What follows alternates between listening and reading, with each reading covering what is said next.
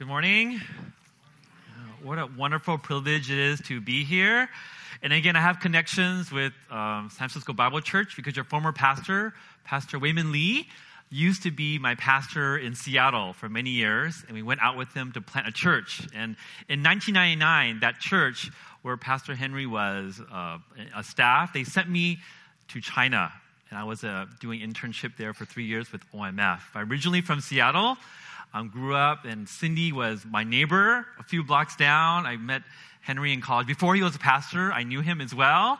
I knew him the days where he had an earring.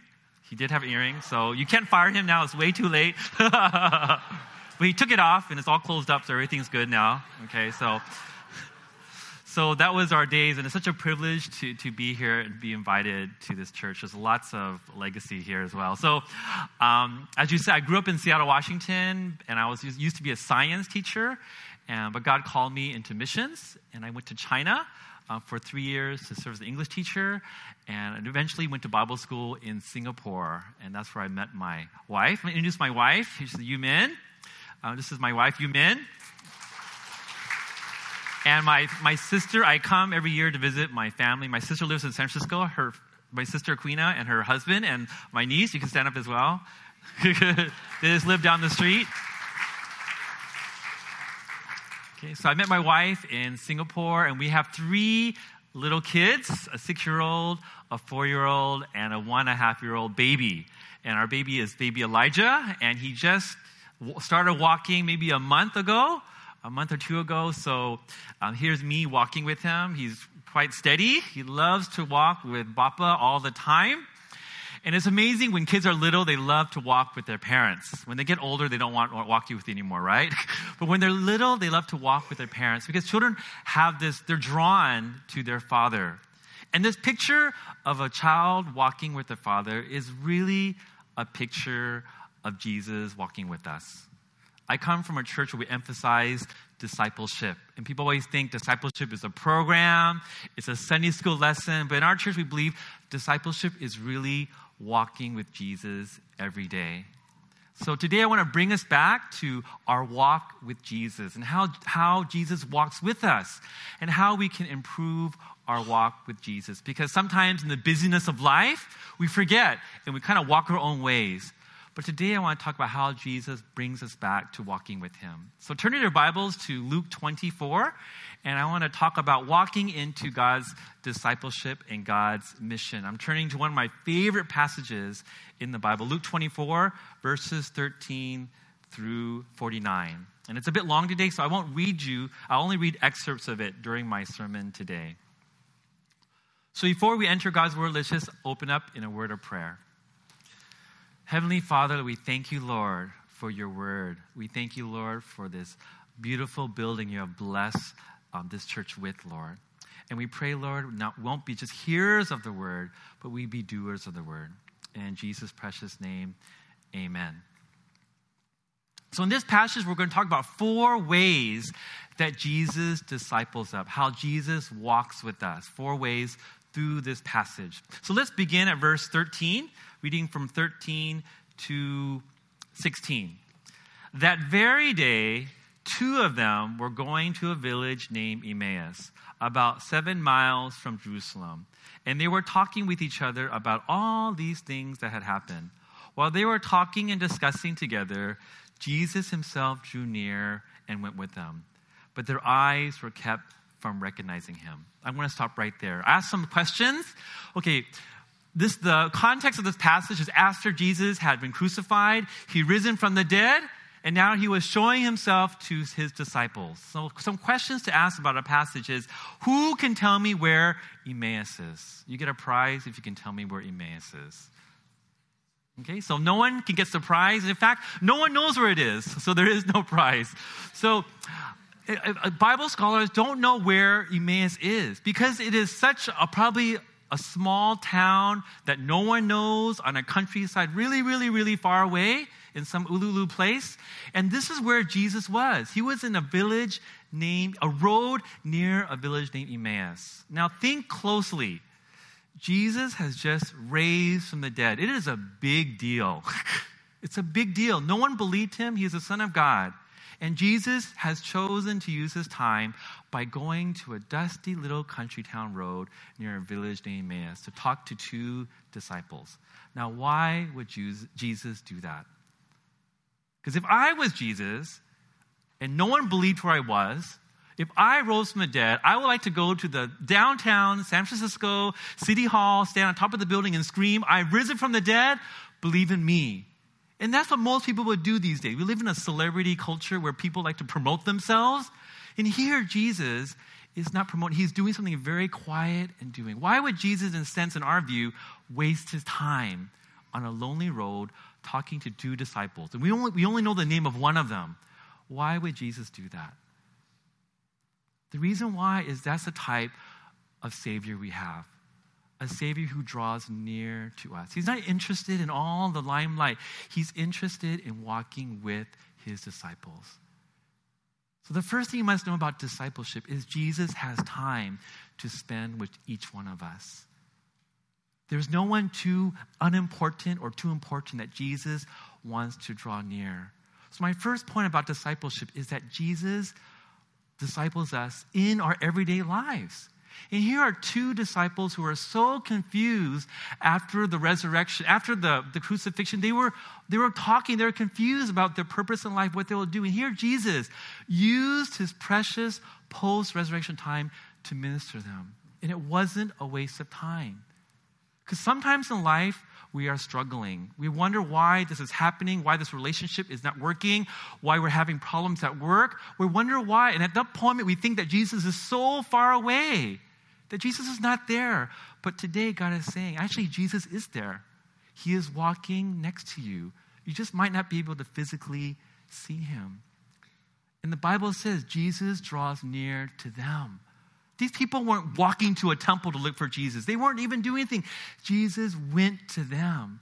And we must know that discipleship begins with Jesus drawing close to us, especially in times of struggles. And I know today there's probably some of us struggling, feeling very alone in our walk. And I'm here to tell you that Jesus is there. You might not see him, but he is certainly there. And Jesus comes alongside us in our struggles. But Jesus goes a step further. As he's walking with the disciples, not disclosing himself. He's walking and walking and walking, opening up the word of God. And they get to the village, and being very, very kind people, they invite him to dinner. And at dinner, this is what happens in verse 28. So they drew near to a village to which they were going. He acted as if he were going further, but they urged him strongly, saying, "Stay with us, for it is towards evening, and the day is now spent." So he went in to stay with them. When he was at the table with them, he took the bread and blessed and broke it and gave it to them. And then their eyes were open, and they recognized him. This is the best part. And he vanished from their sight. And in verse 36, and they were talking about these things. Jesus himself stood among them and said to them, "Peace to you." But they were startled and frightened and thought they saw a spirit. Now think about this again. Okay, you're eating dinner with Jesus, and while you're talking, he disappears. He disappears. When has your dinner guest disappeared? And he disappeared, and then a few days later, when the disciples were just chit-chatting and talking, he reappeared like a magician. Now again, why would Jesus scare his disciples like that? He just wanted to joke around, wanted to show off. Again, Jesus is very intentional. He does nothing by accident. Now you think about, why would he show such a magnificent display of supernatural power? And again, this is the second point of how Jesus disciples us. Sometimes in our walk with the Lord, sometimes we just forget who Jesus is. We sometimes think Jesus is just our friend. He's a guy we talk to. We forget that Jesus is the Son of the living God. And sometimes Jesus and God have to break into our lives and show him that he is an almighty, powerful God. And that's what Jesus did. He burst into their lives saying, "I can disappear, I can reappear." And sometimes Jesus not only disciples us in our struggles, he disciples us in the supernatural. So in those times, again, signs and wonders were used to authenticate the apostles' teaching. to show them that what they're saying is true. Okay, today we don't see people vanishing right before your eyes. I hope not. But we believe that God is still having supernatural miracles in this day and age. Because sometimes we just forget how powerful God is. We believe we live in a culture of very westernized, where we don't believe in miracles so much anymore. But sometimes in our walk with God, God has to show us that He is an almighty God. And it still happens today in lesser extents as well.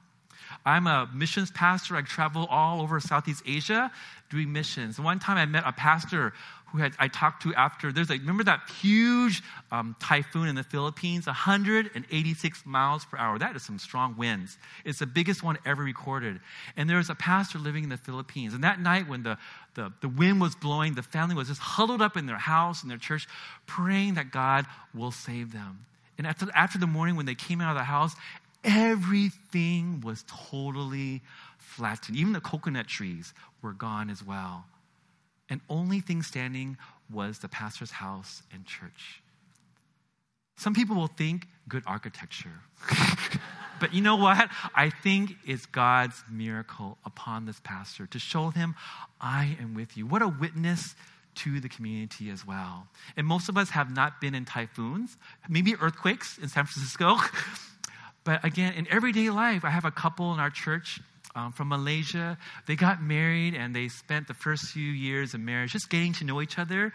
And after 3 years, they wanted to have children. And they tried for 1, 2, 3, 4, and they couldn't conceive. And they decided to do IVF, lots of procedures. They did it twice, spent a lot of money. And after 12 years, they could not conceive. And they were just so discouraged and so distraught.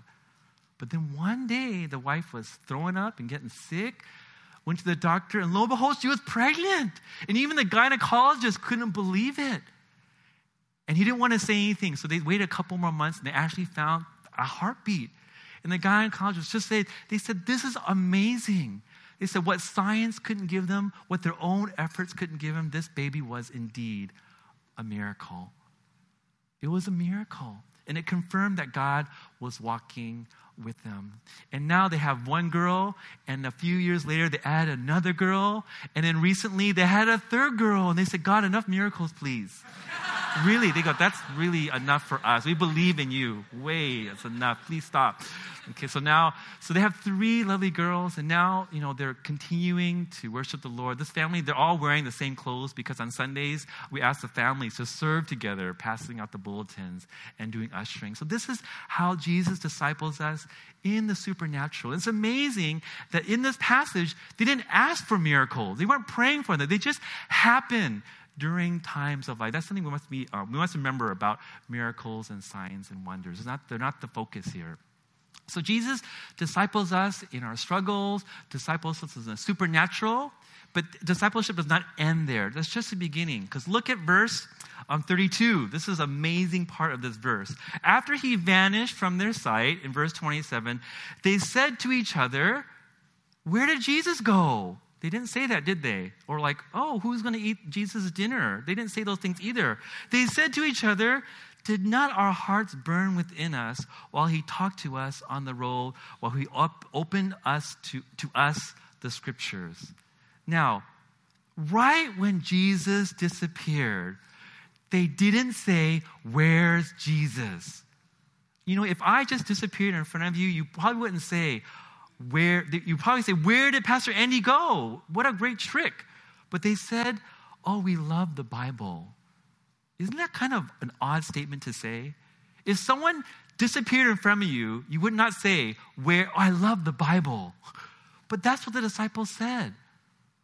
When Jesus appeared, they said, we love reading the Bible. Now that is a bit of odd unpacking I must do.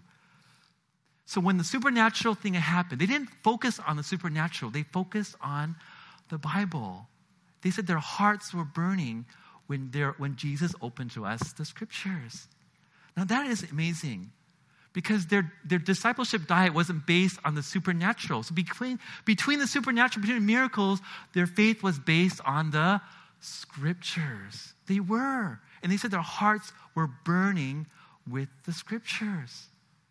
And the Bible uses hearts burning. That's really, really hot. The word burn is the same word for the flames in hell. It's really, really, really hot.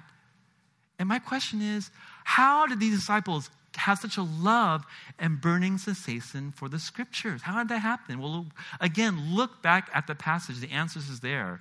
Again, in verse 13, how long were they walking with Jesus? Just a couple of minutes. How long were they walking with Jesus? How many miles were they walking with Jesus? 7 miles. So for 7 miles, they were walking with Jesus, and Jesus was reading the scriptures to them. Now that, depends how fast you walk, but if you're walking for 7 miles, that's like 3 to 4 hours of Bible study with Jesus. And that's an important principle, is that the more we read Scripture, the more we will love Scripture. And the less we read Scripture, the less we will love Scripture. Because sometimes it's so easy for our hearts to draw far away from God's Word. You know, some people, I'm sure not in your church, but some people in our church only open the Bibles on Sundays. Or maybe a couple minutes during the week. And hearing a 30-minute sermon is not enough to start a fire in your heart. It has to be a daily reading of the Word of God. That's why I'm so impressed that your church is called San Francisco Bible Church, holding fast the Word of life. And you have this, daily Bible reading. So I know in this church you're emphasizing the Word of God. And I want you to continue to do that as well. But not just focusing on the head, but the heart must be touched by the scriptures as well. And I have a confession to make. I'm a pastor, but sometimes I get so busy in life, I forget to read the Bible. And I'm sure it never happens to you, but sometimes I only read the Bible to prepare for a sermon. Or sometimes I only read the Bible to prepare for a Bible study. And I'm sure it happens to no one here because you're a Bible church. Right? But again, this is what I really struggled with last year. I was so busy with raising our kids, so busy with ministry. I actually forgot to read the Bible because I love it. And I think that's what God wants us to cultivate in our disciples, a love for the Word of God. And especially for parents out here, one of the greatest things you can give your children is not a good education, although that's important. One of the things you can give your children is not a good environment to live in and money, but the most important thing you can pass to your children is the love for the Word of God. That is something you must pass on, because a principle we use in our church is what one generation neglects, the next generation will reject. So if you as parents don't love the Word of God, if you're not reading it daily, then your children certainly will not love and read the Word of God.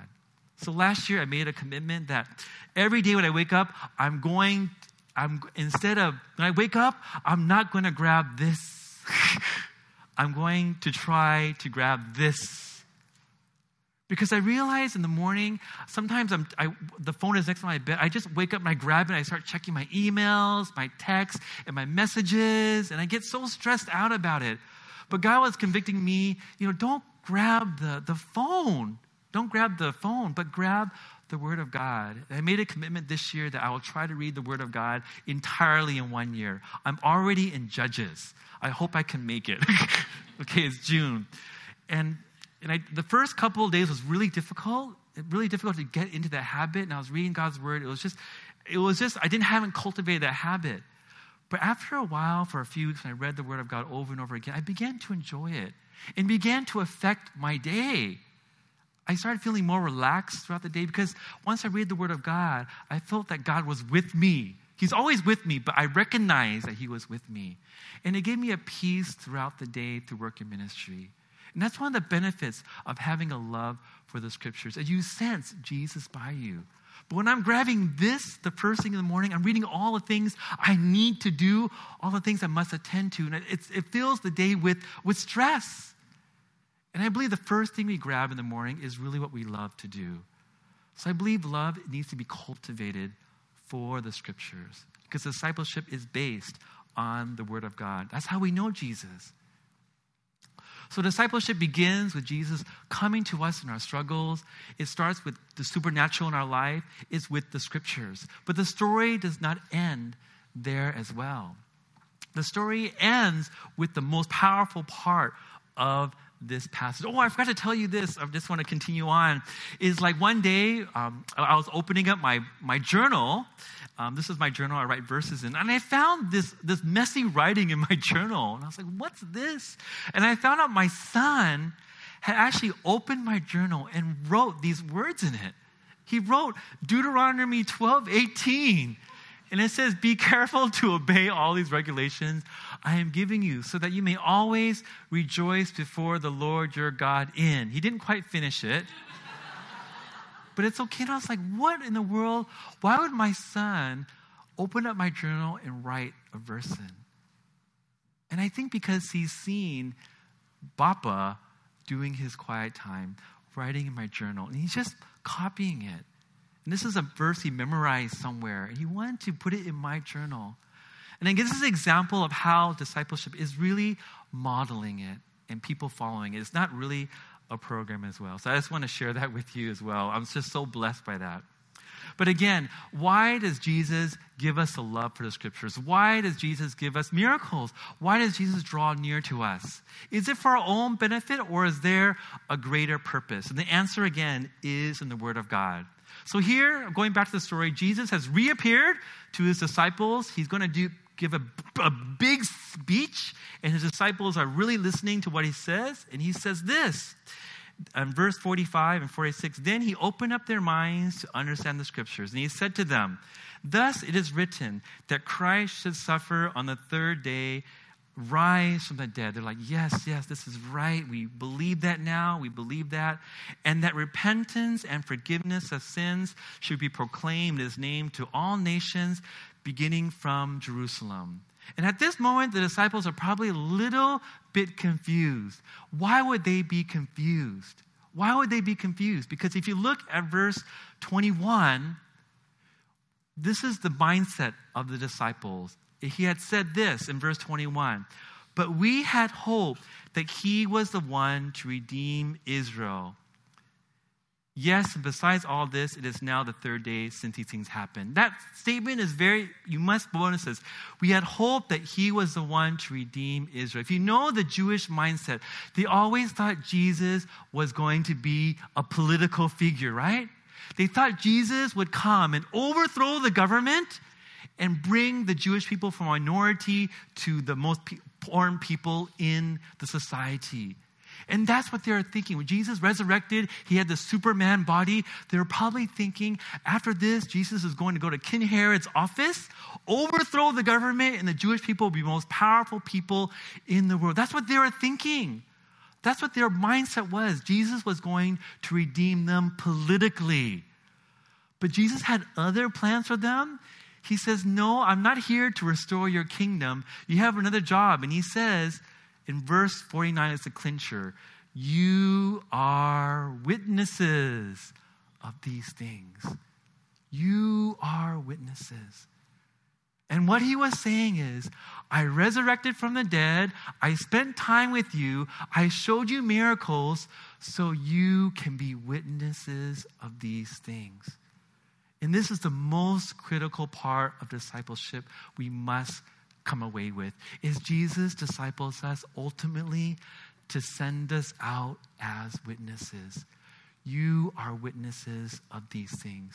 And the disciples totally missed this. And they continued to miss this because they thought Jesus died for them to make their lives better. They thought all these miracles the scripture says for us. And they forgot that Jesus did not come to overturn a political system, but he came to change the hearts of people. And we live in a world of so much political turmoil, right? You know, I don't have to say anything else.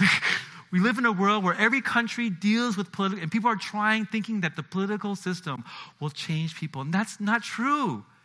Politics will not change people. Only the hearts of people. Only sin and repentance will change people. Amen? That is what Jesus came to be. And these days, I think the disciples have forgotten. And sadly enough, I think sometimes we forget too. We sometimes think the gospel is just for us. We think Jesus answered our prayers just for us. Our children are going through a difficult time in school. We pray and God answers our prayer and we move on with life. We have a difficult situation at work. We pray that God will help it. He solved it and we move on with life. And when we do that, we become a very consumeristic gospel. Have you ever thought about when you pray to God for something, when He answers your prayer at work, do you ever think that you should be witnessing that prayer? That when people ask you at work, your non-Christian friend says, oh, I saw that work issue cleared up. What happened? That's a chance to say, God answered my prayer. God always blesses us so we can be a blessing to others. When God came to Abraham, He said, Abraham, I'll bless you so you can bless the nations, right? God chose Israel so they can bless other people. The disciples, the same thing. I disciple you so you can bless other people. But sometimes in our day and age, we are a distracted people. We have distracted discipleship. We think that the gospel is all about us. And sometimes we think being a Christian is being on a cruise ship, sailing the seas, enjoying our life. And we forget that being a Christian is being on a battleship where souls need to be saved. And I'm so fortunate that God has blessed this church, SF Bible Church, with this brand new building. And this building, again, is not just to bless you all, to have more space. This building, I'm praying that this building will be a blessing to the community out here, that more and more people will hear Christ because you're in Terraville Street, right? So this church is given to you to be a blessing. Let's not be distracted. But I'll be the first to admit I am certainly distracted. I am so busy. And one of my major distractions in life is cooking. And I love to cook. And a few years ago, I love to make waffles for my kids on Sunday. And I wanted to buy a waffle iron. So what became a simple task became an obsession. And I began researching on eBay, on Amazon, all the ratings. I'm sure you never do this. And finding the best deal. And I finally found the best waffle iron for the best price. And after a couple months, my wife says, don't you think you're spending too much time on this waffle iron? I said, I'm doing it for the children. And then it came in the mail. It was like Christmas Day. I opened the waffle maker. I said, kids, come. We're going to have great waffles. I plug it in, and suddenly I smell smoke. I said, what is going on? And the waffle iron began to smoke, and wires were on fire. And at that day, my wife was there. I just began almost in tears. And my wife felt so sorry for him. She said, so pitiful. And that moment, God really spoke to me. He says, Andy, are you laying up treasures on heaven or laying up treasures? Are you laying up treasures on earth where moth and rust can destroy? Or are you laying up treasures in heaven? And God really convicted me. It's like, why are you so obsessed with this? Why are you focusing on something that's so temporary? Focus on eternal things that will really, really matter. And God really convicted me that I had just lost focus. So after that, I just bought the cheapest waffle iron and moved on with life. And then during that time, my wife had asked me to spend time with one of her friends from work. She said, the guy named Thomas, I think he's open to the gospel. And I actually said to her, I don't have time to spend time with him. Maybe I'll send a church member to spend time with him. But after this whole waffle iron experience, I said, I have time to do this, but I don't have time to do this as well. So I began to just spend time with Thomas, and we got to know each other. I invited him to Easter service, and after Easter service, he heard the message, and he didn't accept Christ. And that's okay, because that's God's job. But God, in His wonderful mercy, a few months later, He sent me a text. He says, Andy, I accepted Christ and another church. And he was going to get baptized as well. And it was such an honor for me.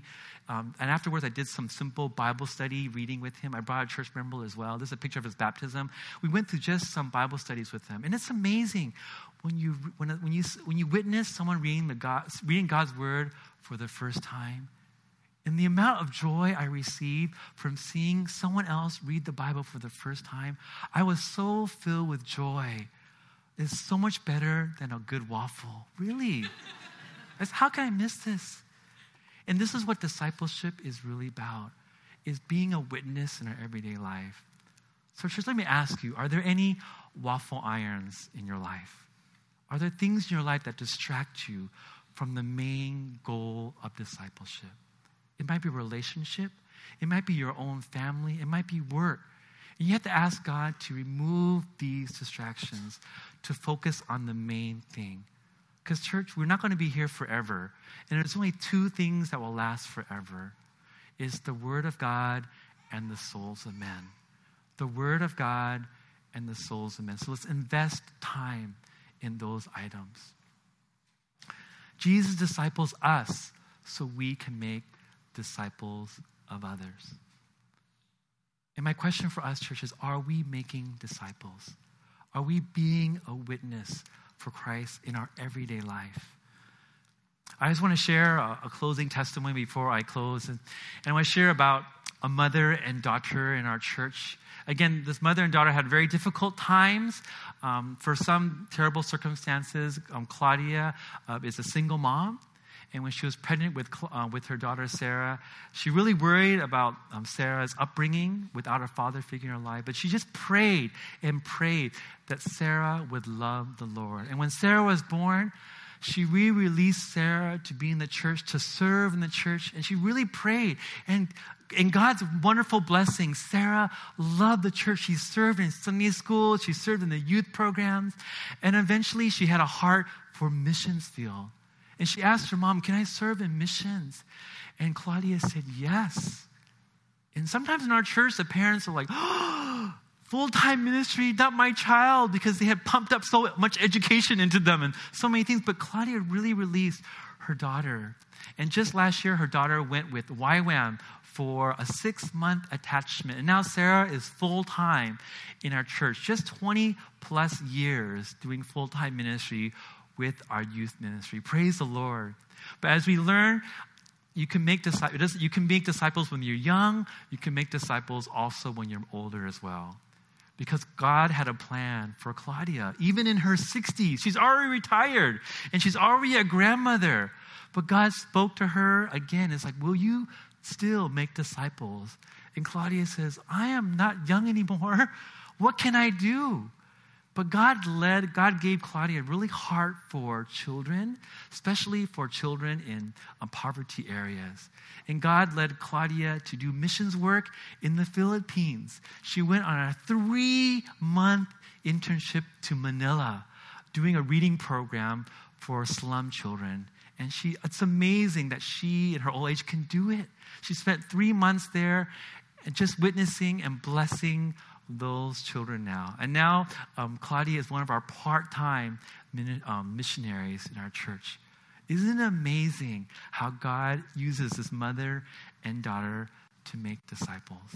And that is my prayer for San Francisco Bible Church, that disciples will come out of this church, that one day you will send people all over the world to share the gospel, to make more disciples. That would be the greatest legacy for this church as well. So my question is, will you be a disciple, and will you make disciples of others? Let's pray together.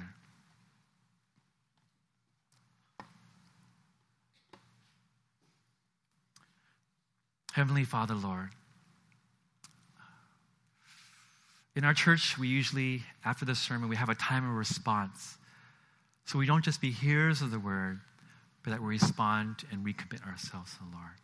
And with our eyes closed, no one looking around, just ask us a simple question. Are you walking with Jesus now? Are you being a true disciple of Christ?